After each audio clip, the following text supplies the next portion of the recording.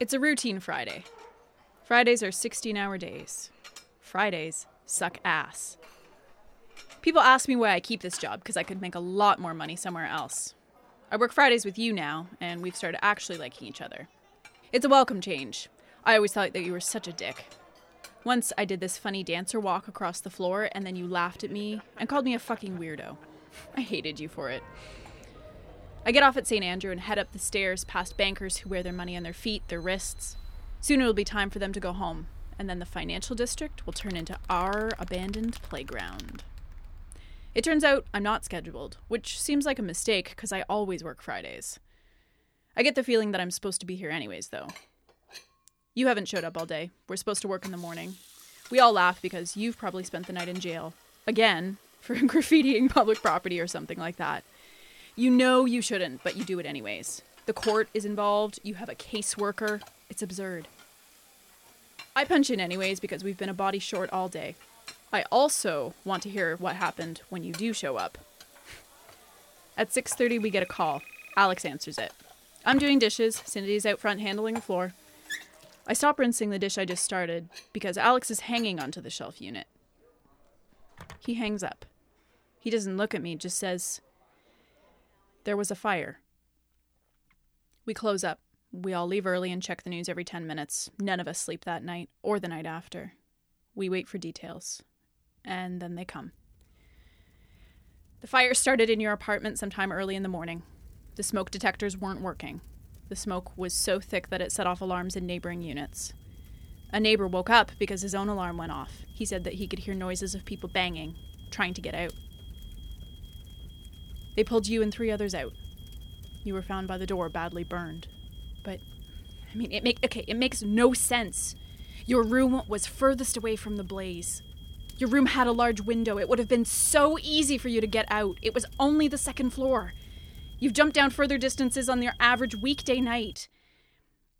But the others' rooms were on the other side of the blaze. You tried to get to them. That's why they found you by the door. It was you the neighbor heard banging.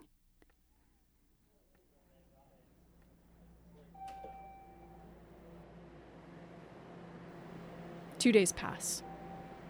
We all get off the subway at Ossington and walk to DuPont and Dovercourt, the place where it happened. We bring a can of spray paint, a can of Old Milwaukee, a cheeseburger from McDonald's, a Simpsons comic and a cookie you hadn't gotten a chance to eat yet from work. We stand, 10 of us under the window that was yours, shivering. I take the can of spray paint, shake it, remove the cap, and begin. I scrawl out your tag. Joy. It has little fangs coming off the J and the Y. For weeks after I see it, on the sides of transport trucks, in alleyways, covering up somebody else's shitty tag. You were vigilant about covering up Fario. You hated him with a passion. Once, mid-spray, you talked about moving far away from everything you knew. And I don't know why, but I said, if you go, I'm going to follow you. Now, I often wonder about whether I'll be made to honor my promise. So why does all this matter? Aside from the fact that you were alive one day and not the next. Heavy things like that. It matters for reasons that can't be explained. Small reasons. Reasons that shouldn't hold water, but they do. Reasons that I will never say out loud. Reasons like we were supposed to have sex. At some point. We thought there would be time.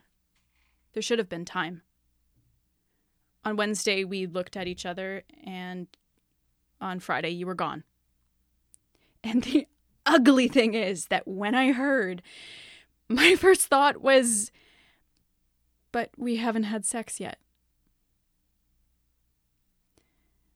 I keep replaying what must have happened. Was it painful? Or was it like falling asleep? How did it go?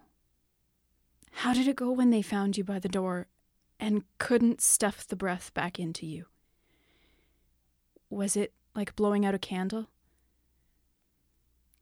There are 16 news accounts of the event, pictures and video footage.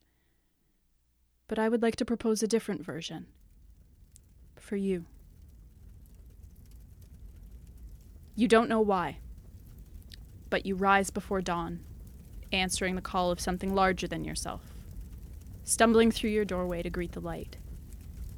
You don't know why it's so bright or where it's coming from, but you can hear it. Rise up, comes the call, and so you laugh. You leave your body by the door. You don't need it where you're going. A little boy taking his first steps into his mother's arms. And that is the version that I would like to believe.